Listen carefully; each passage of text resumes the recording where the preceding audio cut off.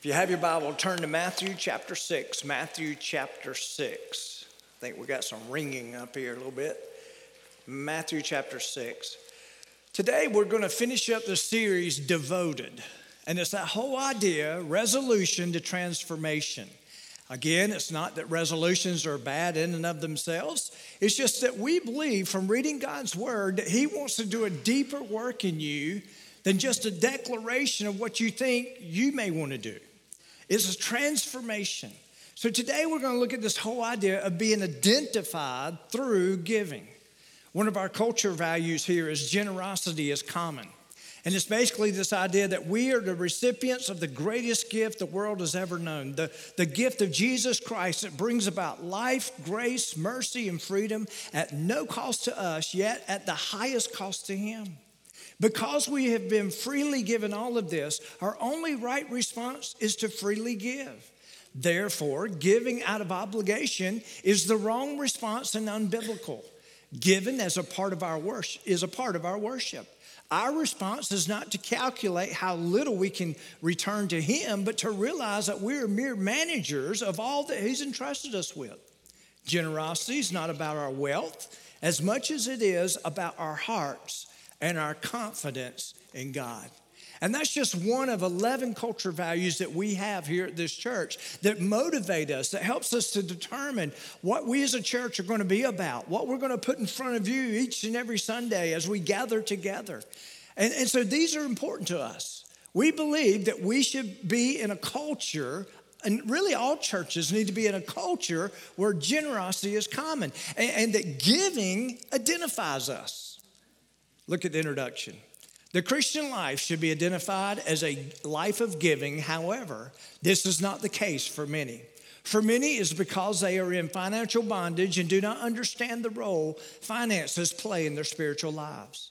In the Sermon on the Mount, Jesus clearly outlined what it means to live kingdom principles, covering almost every area of life, including finances. So when you look at your life and you say, okay, God, what are you up to when it comes to my life individually? I believe you can turn to Matthew chapter 5 and begin reading all the way through chapter 7, and you really see a picture of the nature of God, especially demonstrated through Jesus Christ. And Jesus is preaching this famous sermon, and basically what he's trying to tell us is that there are certain things that God desires for you in many areas of your life. He covers everything from your prayer life to your thought life to how to give. All those things are present in this sermon. Now, as it relates to this morning, what I want us to look at is the whole idea that many people that are probably sitting in this room are in some form of financial bondage. I believe the goal that God has for each of us is that we have financial freedom. Now, why would he want us to have financial freedom? Because I believe financial freedom gives us the ability to give. I don't know about you, but many of you probably have heard my personal testimony along the way. There were times in our life where we were in financial bondage. We weren't good stewards of what God has given us. And God had slowly transformed us into what it means to live kingdom principles and what it means to be financially free that we can give. And it's been a blessing ever since we've made that transformation in now not being identified by the bondage that we're in, but being identified through the giving that we're capable of doing and desire to do. So many of us need to understand that God wants so much more for you. And part of it has this idea of a new pursuit of life in life. And that is, I believe, to be financially free.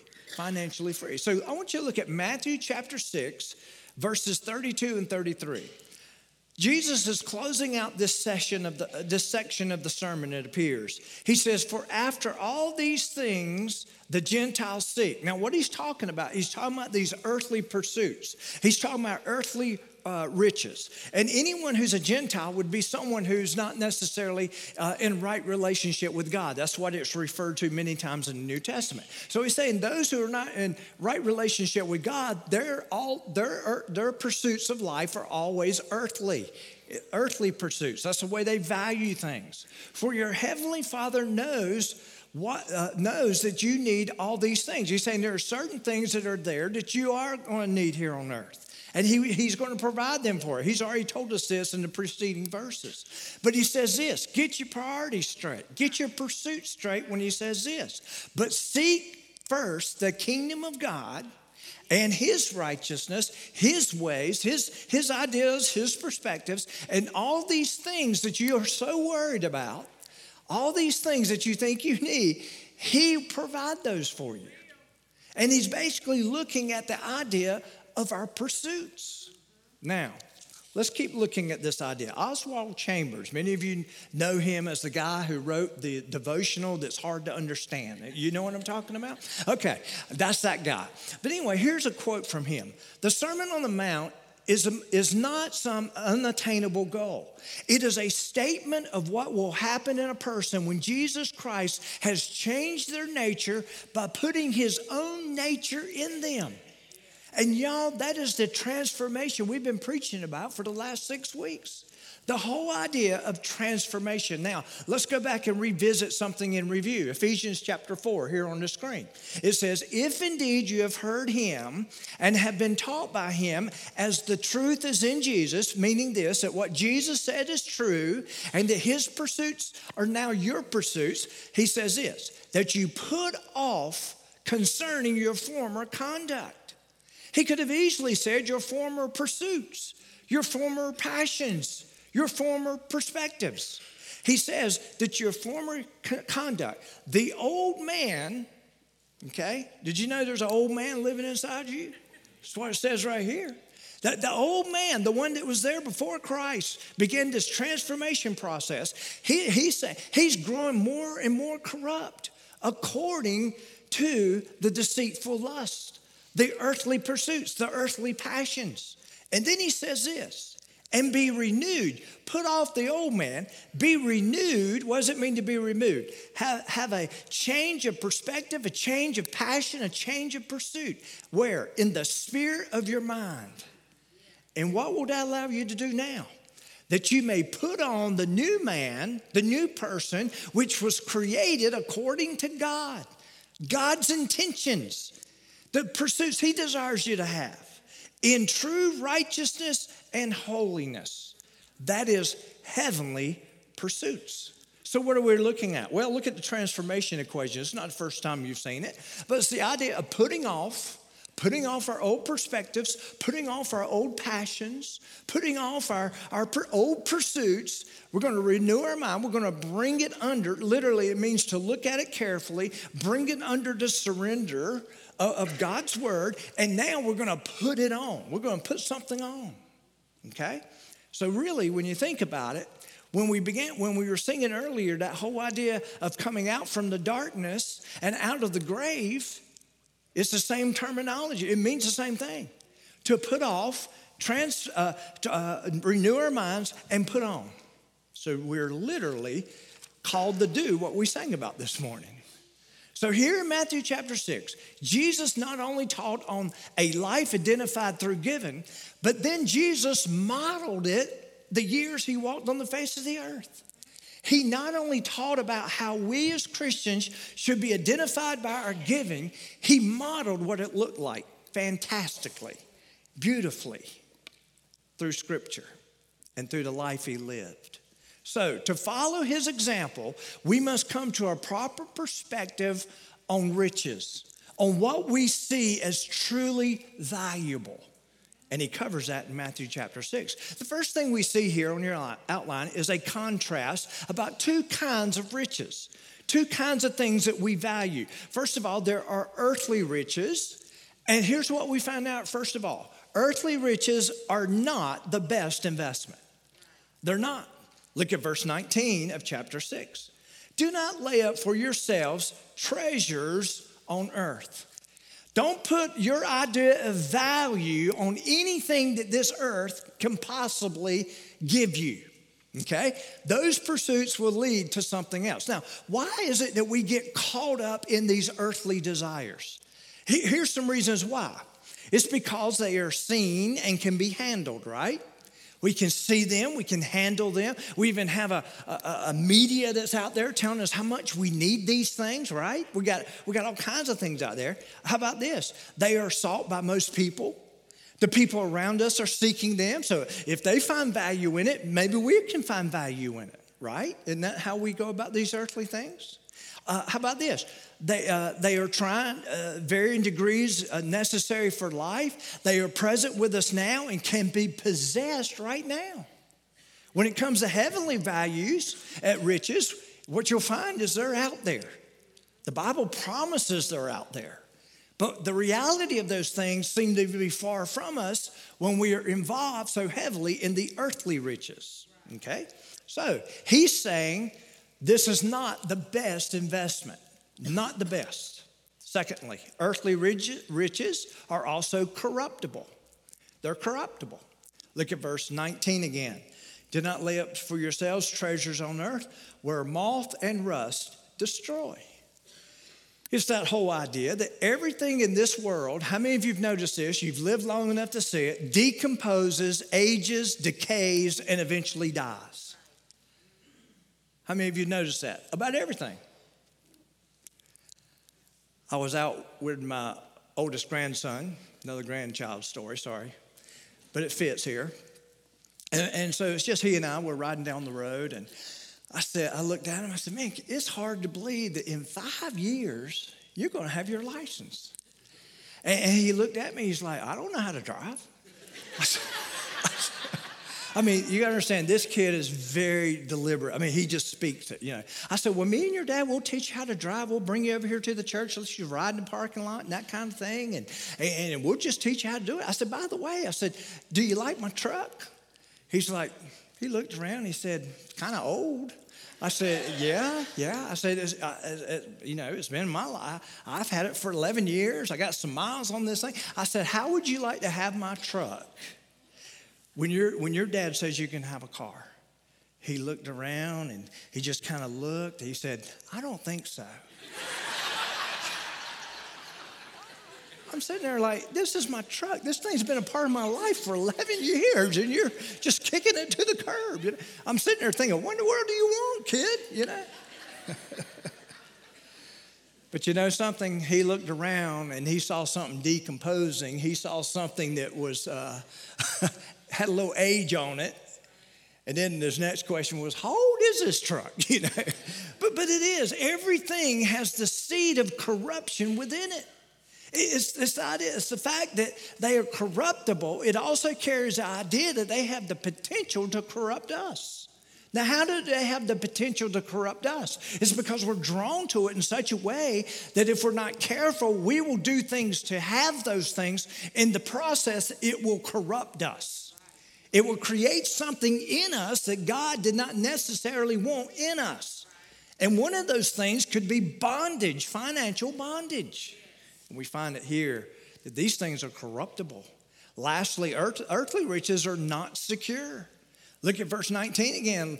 Do not lay up for yourselves treasures on earth where moth and rust destroy and where thieves break in and steal. Earthly riches, think about it. They can be lost, they do not last, and they waste away. They will not leave this world. They will stay right here when we're gone. Those things will stay here. The Bible says in 1 Timothy chapter 6, for we brought nothing into this world, and it is certain that we can carry nothing out. I mean, it's that whole idea. How many of you ever seen a hearse with a U-Haul trailer behind it? That would be freak. Matter of fact, I almost want to go do that. I want to go to the funeral. I'd like to just kind of say, it doesn't happen that way. I heard many years ago someone loved their car so much that they buried the car with them sitting in the driver's seat. Yeah, it did. It happened. I mean, think about that. We can't take it with us. It stays here. They're not secure. So in verses 19 and 20, Jesus is contrasting earthly riches with heavenly riches. Heavenly riches. Now, what are some examples of heavenly riches? I mean, there's endless supply. Becoming a true child of God, godly relationships, a blameless life, the forgiveness of sin, wisdom, purpose, and meaning, a life that's abundant, an enormous inheritance that is eternal. The Bible goes on and on and on and talking about these heavenly riches, and that these are the things that we should pursue. So look on your outline. Heavenly riches are the best investment. Look at verse 20. He says, but lay up for yourselves. So here's your contrast, the word but there. He's saying not the treasures on earth, but lay up for yourselves treasures in heaven. In heaven. Now, how much true value is there in something that passes away or perishes?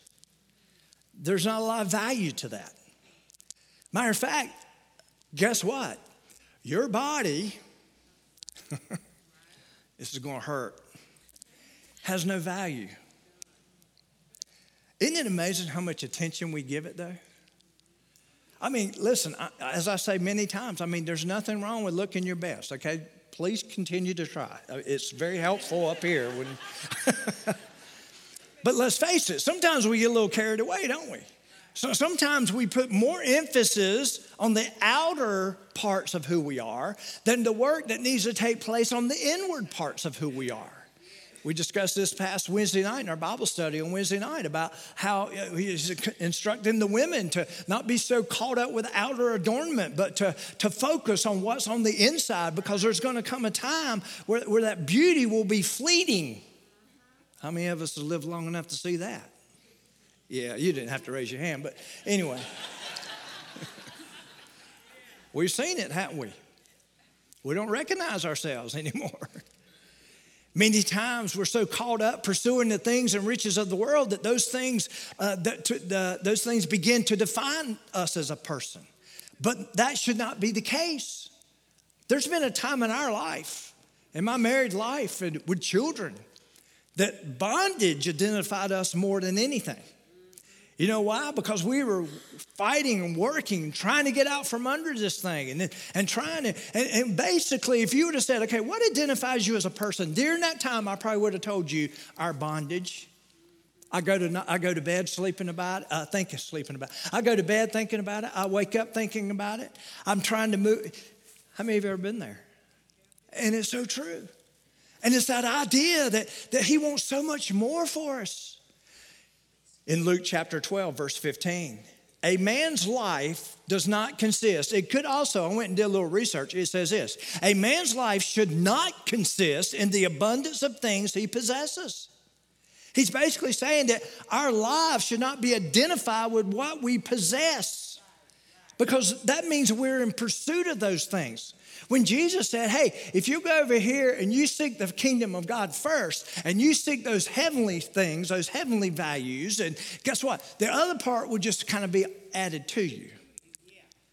But he's saying, don't let that be your pursuit. Let it just be something that God brings into your life. The heavenly pursuit.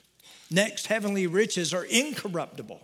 Verse 20 again, but lay up for yourselves treasures in earth where neither moth nor rust destroys. It's pretty cool. Now I think many of us have kind of lived past the days of moth destroying our clothes and things, you know. But it is that idea that there's things that are in this world that will take things away or do away with the value of those things. Everything, when you think about it. The Bible says in 1 Peter chapter 1, blessed be the God and Father of our Lord Jesus Christ, who according to his abundant mercy has begotten us again to a living hope through the resurrection of Jesus Christ from the dead. And here's what he's done. To an inheritance incorruptible. We now have an inheritance not perishable. It's not perishable and not defiled, and that does not fade away. These things are reserved for you in heaven. Seek those things. If we did, I want you to think about this. If we did basically pursue those things that we truly should value, we would be different people. We would be different. There's some people that I know I've known many of you, I've known some of you for like 30 years. I was talking to someone a while ago about how long I've known some people. And I can tell you that knowing those people for as long as I've known them, I've learned it's almost like now in my mind they're identified as something. And for some of them, they're identified by their prayer life. Many of them, they're identified by their gracious giving. And it doesn't have to be financial giving. It's just giving of themselves, giving of their time, investing in other people. I've seen that over the years. And the thing that we need to understand is what we pursue is truly what we value. So next, heavenly riches are secure. Look at verse 20 again. It says, but lay up for yourselves treasures in heaven where neither moth nor rust destroys, and where thieves do not break in and steal. No thing or person can take away a person's heavenly riches. The bottom line, look on your outline. When it comes to riches, God desires that a person's heart be aligned with his own. Look at verse 21. For where your treasure is where your heart is, or where it will be also. What you're pursuing, the type of treasure you're pursuing, is where your heart's going to be. Okay? You know what? Can I give you another way of looking at it? It's how you'll be identified. It's how you'll be identified. Next, a warning about two kinds of hearts. Isn't it amazing how God is very interested in your heart condition? He's very interested in that. So, from the person's heart flows the direction of the person's pursuits and their identity. Where their heart is turned is what they're pursuing. It's what their passions will be. So look on your outline. A good heart is like a good eye. Look at verse 22. The lamp of the body is the eye.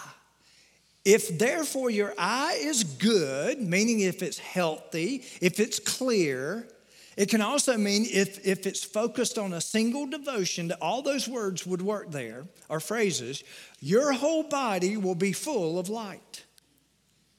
Now think about that. When he's talking about an eye, he's talking about your heart.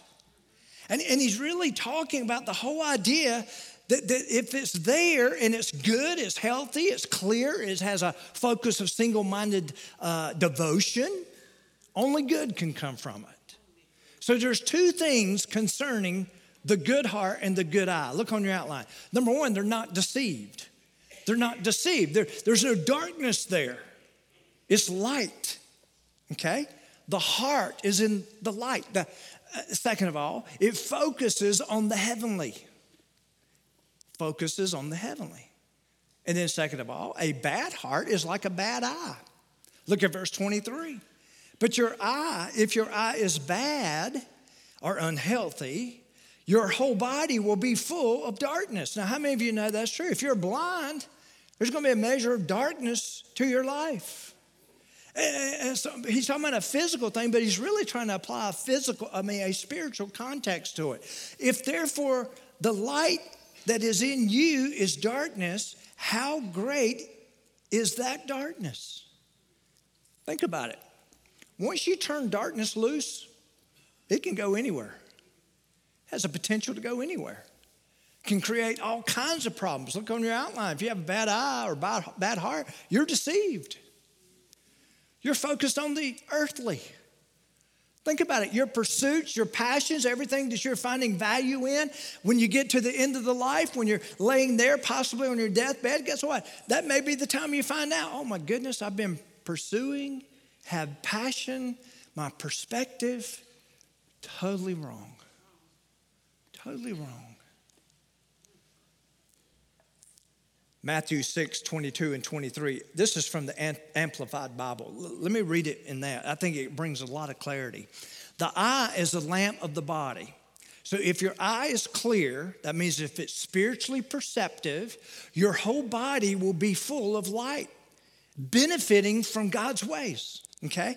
But if your eye is bad, spiritually blind, your whole body will be full of darkness and devoid of God's ways. So if the very light inside you, your inner self, your heart, your conscience is darkness, how great and terrible is that darkness? It's talking about the possibility of just how dark it can get. So he's very clear on this warning. Now, when it comes to this, why is the eye mentioned when it comes to the heart? Here's what you need to understand about this. The eye is the gate to the soul. It's the entranceway to the heart and mind. What a man or person looks at or focuses on is what he or she thinks about. And what a person thinks, he or she becomes or pursues. If a person's focuses upon or pursues heavenly things, eternal things, then their heart and mind will be full of light. But if the focus of the heart and eye will be determined if a person is earthly minded or heavenly minded. Now, in the context of finances, let me just say this: earthly mindedness can bring bondage. If your whole life is in the pursuit of earthly things, you're going to want and want and want and want and want. Heavenly mindedness can bring financial freedom, and we're going to talk more about that in just a moment. Now, look on your outline. Next, to overcome financial bondage or to be identified in through giving, we need to realize that there is a choice about two kinds of masters.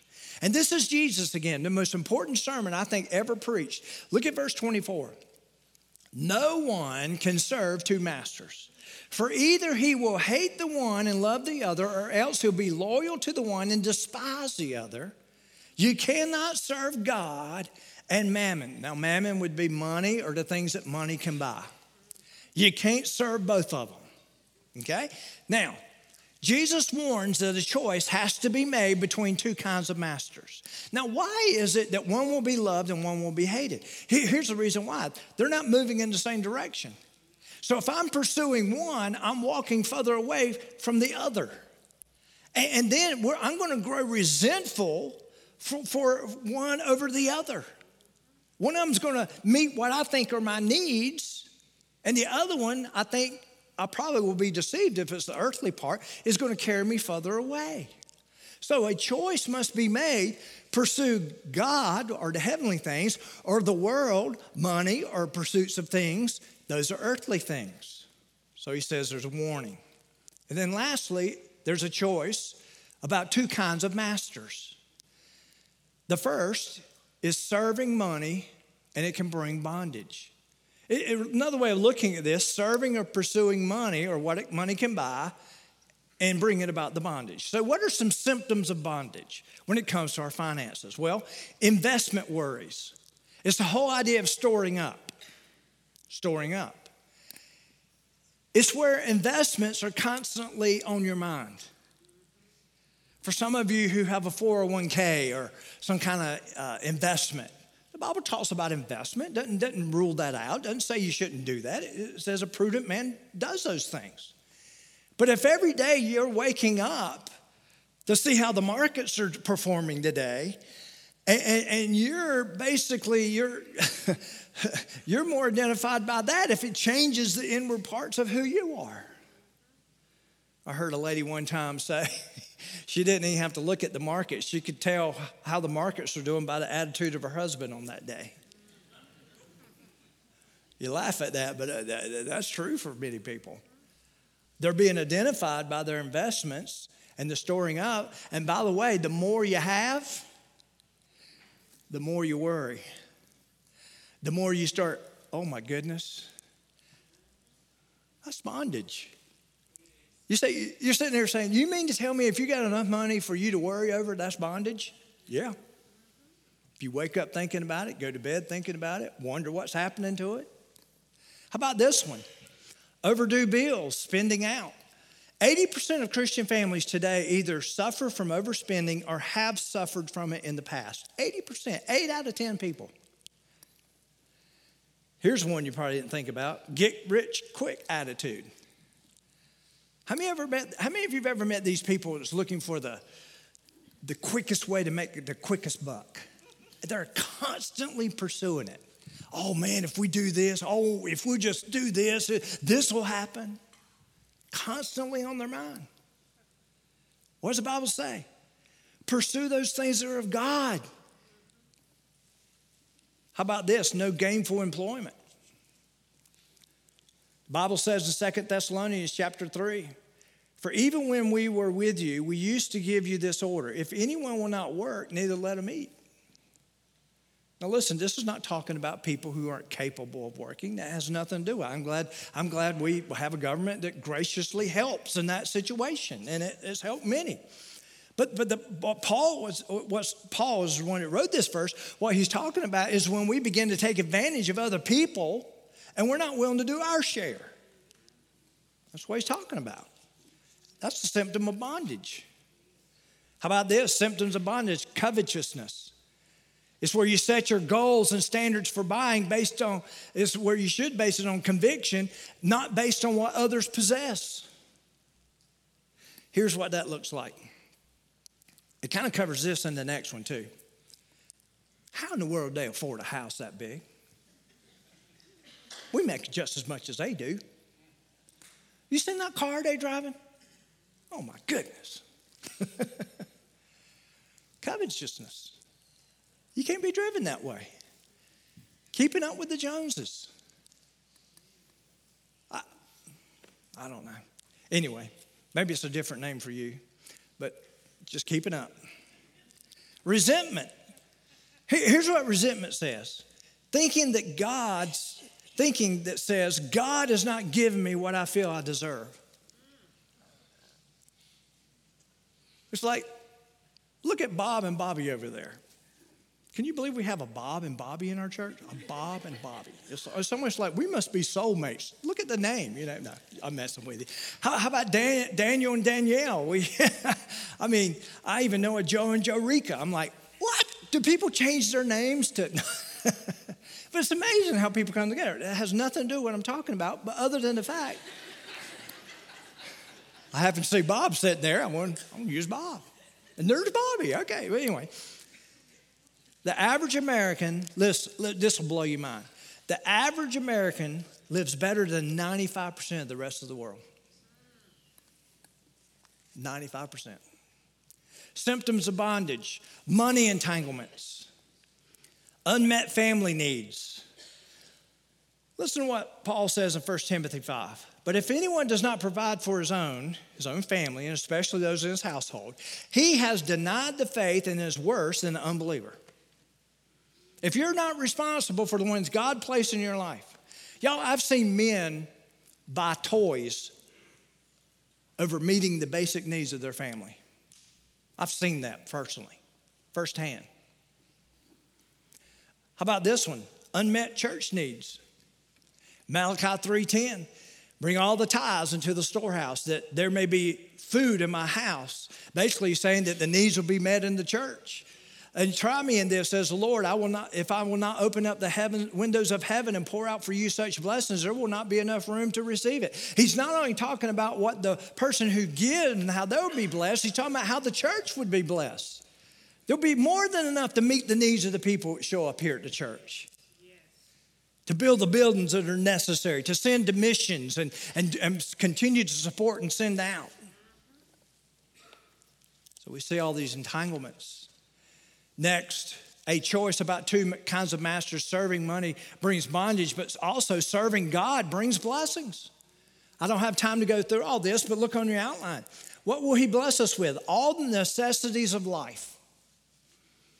Now, some of you are sitting there saying, necessities? What would you consider necessities? Necessities. Some of your lists are longer than the person sitting beside you. You know that, right? I didn't have enough room to write the verses, but this relates to verses 25 and 26 of Matthew 6. How about this one? When we serve God, it brings blessing, freedom from anxiety. That's chapter 6, verses 27 through 31. Serving God brings blessings, joy, and contentment. Matthew 6:33. Abundant and eternal life. Not just the reality of when it comes, but also the reality that it is here. Matthew 6:33 also. So here's the application. The process of financial freedom. Number one, Daily surrender to God every financial decision, no matter how large or small. Go to him.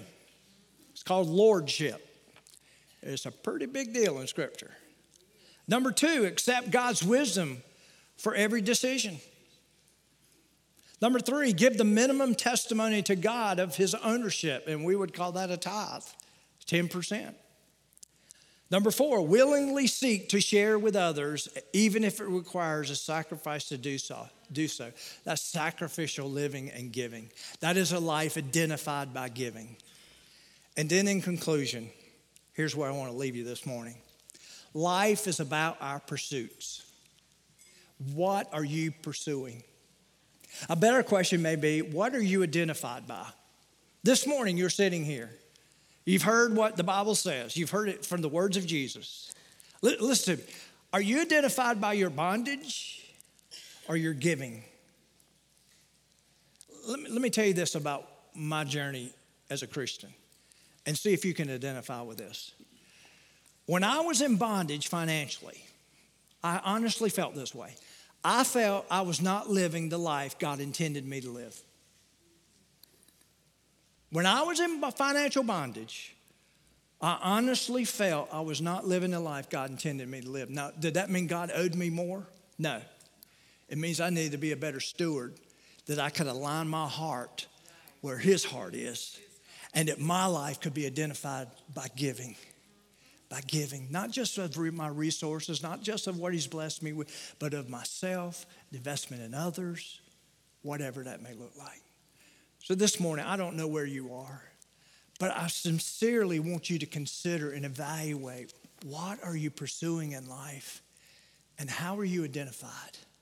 When other people think of you, how do they think of you? Would you stand to your feet, please? We're getting ready to have an invitation. With your heads bowed and your eyes closed. I don't know where you are this morning. Maybe you've never taken the first step of coming to know Jesus Christ as your Lord and Savior. Today, we want to invite you to make that decision to follow him. Maybe you're a Christian and you've heard a sermon like this morning and you're like, you know something, I've kind of lost sight of what I should be pursuing. I've kind of lost sight of the fact that there's a big eternity that's awaiting me, and I want to align my heart where God's heart is. Maybe there's someone in this room that you're where my family was some 25 years ago, at the point where we were identified more by what we were in bondage to than our giving, and identified by that. And you know, deep down you know that the life God has provided for you, the life he provides is just not what you know it should be. And you really want to move from bondage to that life of giving of yourself. I've been there. I know. Maybe this is a church home God's called you to be a part of. And we've mentioned, first thing in this sermon, this whole idea that we want to become a group of believers that meet here at this location that are known for our generosity. Known, and we want to be identified as a church that gives. I thank you that this church gives so much of its budget to missions and basic ministry needs around here. Father, I thank you for that we're a busy church. We're all about the Great Commission, and we even want to do more. And we know there's areas where we need to be challenged in those areas. But Father, help us to continue to pursue your heart as a church, also as individuals. Father, we thank you for what you're going to do in Jesus' name. With your heads bowed and your eyes closed, myself and another pastor will be here at the front. If you need to pray with someone, we're right here. If you need to get around this altar, here it is. Would you sing with us?